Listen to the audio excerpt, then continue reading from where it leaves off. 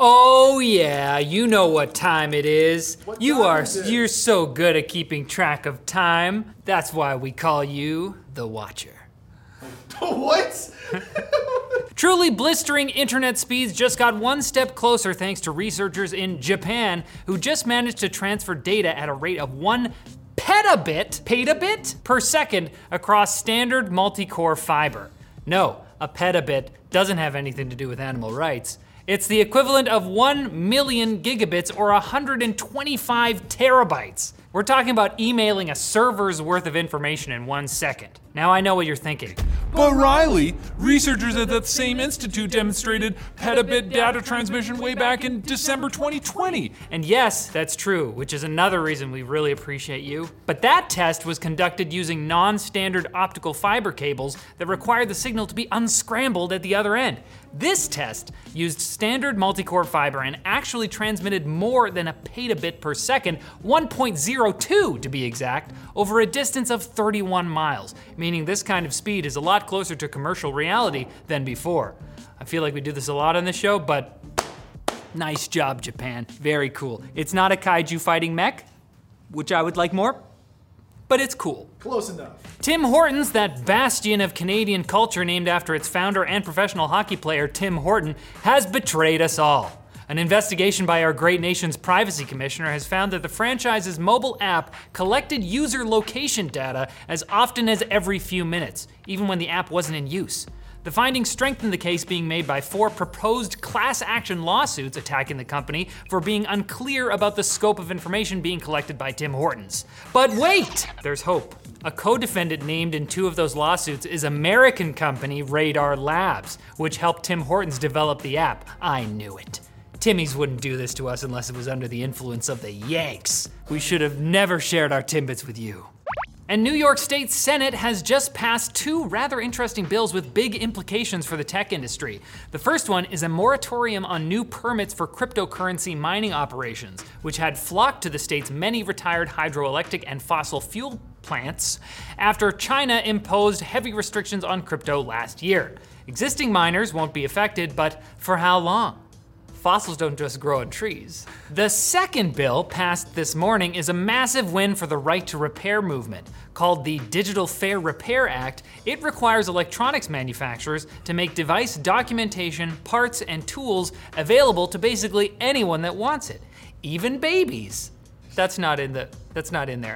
Both bills still need to be signed by the state's governor to become law, but at this point, you're allowed to feel the kind of excitement you do when your team is up by 2 points with a minute left.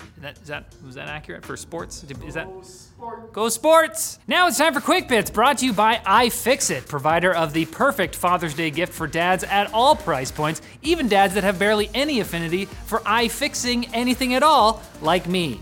For the ultimate gift, check out iFixit's Manta Kit with 112 steel bits, including standard Phillips and flatheads, as well as Torx, Tri-Point, and game bits as well. Those sound made up. Are those real? The Manta Kit also has both a hefty 1/4-inch driver for full-size applications and a smaller 4mm for precision work. All iFixit tools are backed by a lifetime warranty, so if something breaks, they'll replace it for free. Check out iFixit's gifts for dads using the link below. QuickBit sounds like something you could put in a screwdriver, but trust me, they do not like that. Amazon has launched an invite system for buying high-demand, low-supply products like gaming consoles, which the company says may prevent inventory shortages and price gouging. Any potential buyer will be able to request an invitation to buy an item, no $200 membership needed. Best Buy! So hopefully this keeps the bots out and we can get back to the point where we have way more stuff than anyone will possibly ever need, the way it should be. But we have no money. But there's stuff. Classified military information is leaked on the forums for vehicular combat simulator War Thunder for the 3rd time, after a Chinese player posted a photo of ammunition schematics for a Chinese tank with one of the actual rounds sitting on top of the paper. The game's developer, Gaijin Entertainment, has since removed the post and banned the player who was trying to get them to make the tank's in-game assets more realistic. I mean, what is this? Advance Wars? Battle tanks for the N64? This is the tank game for historical scholars, like Jono. Ford CEO Jim Farley has publicly said he wants his company to move towards online-only sales for electric vehicles, a model prominently used by newer electric vehicle companies like Tesla. And Volkswagen has indicated they want to do something similar for their Scout EV line. The problem is, in many jurisdictions, it's actually illegal for traditional manufacturers like Ford to sell directly to consumers instead of through a massive, complicated network of dealerships, which add their own markups because, the economy, duh. That Pixel 7 that showed up on eBay and Facebook Marketplace apparently wasn't a one-off. After reading articles about it, one Reddit user discovered that the Pixel 6 Pro he thought he had purchased a few weeks ago was actually a Pixel 7 Pro, and it was remotely reset by Google, presumably, the day after the sketchy Pixel 7 listings appeared in articles. So let this be a lesson to you. Only buy new phones from certified phone dealerships, where this stuff does not happen. And as promised, Sony held a State of Play event yesterday to announce some cool things, like the fact that the remastered version of 2018's excellent PS5 exclusive Spider-Man game is coming to PC in August. Yes! I've been waiting so long. Is it good? It's awesome. It's pretty good. It's pretty Never good. PS5 exclusive. It wasn't? It was No. PS4. PS4 game. Yeah. And I that don't. console's- I it don't. is I don't touch consoles, so I didn't know that. We also got trailers for the upcoming open world Street Fighter 6. What?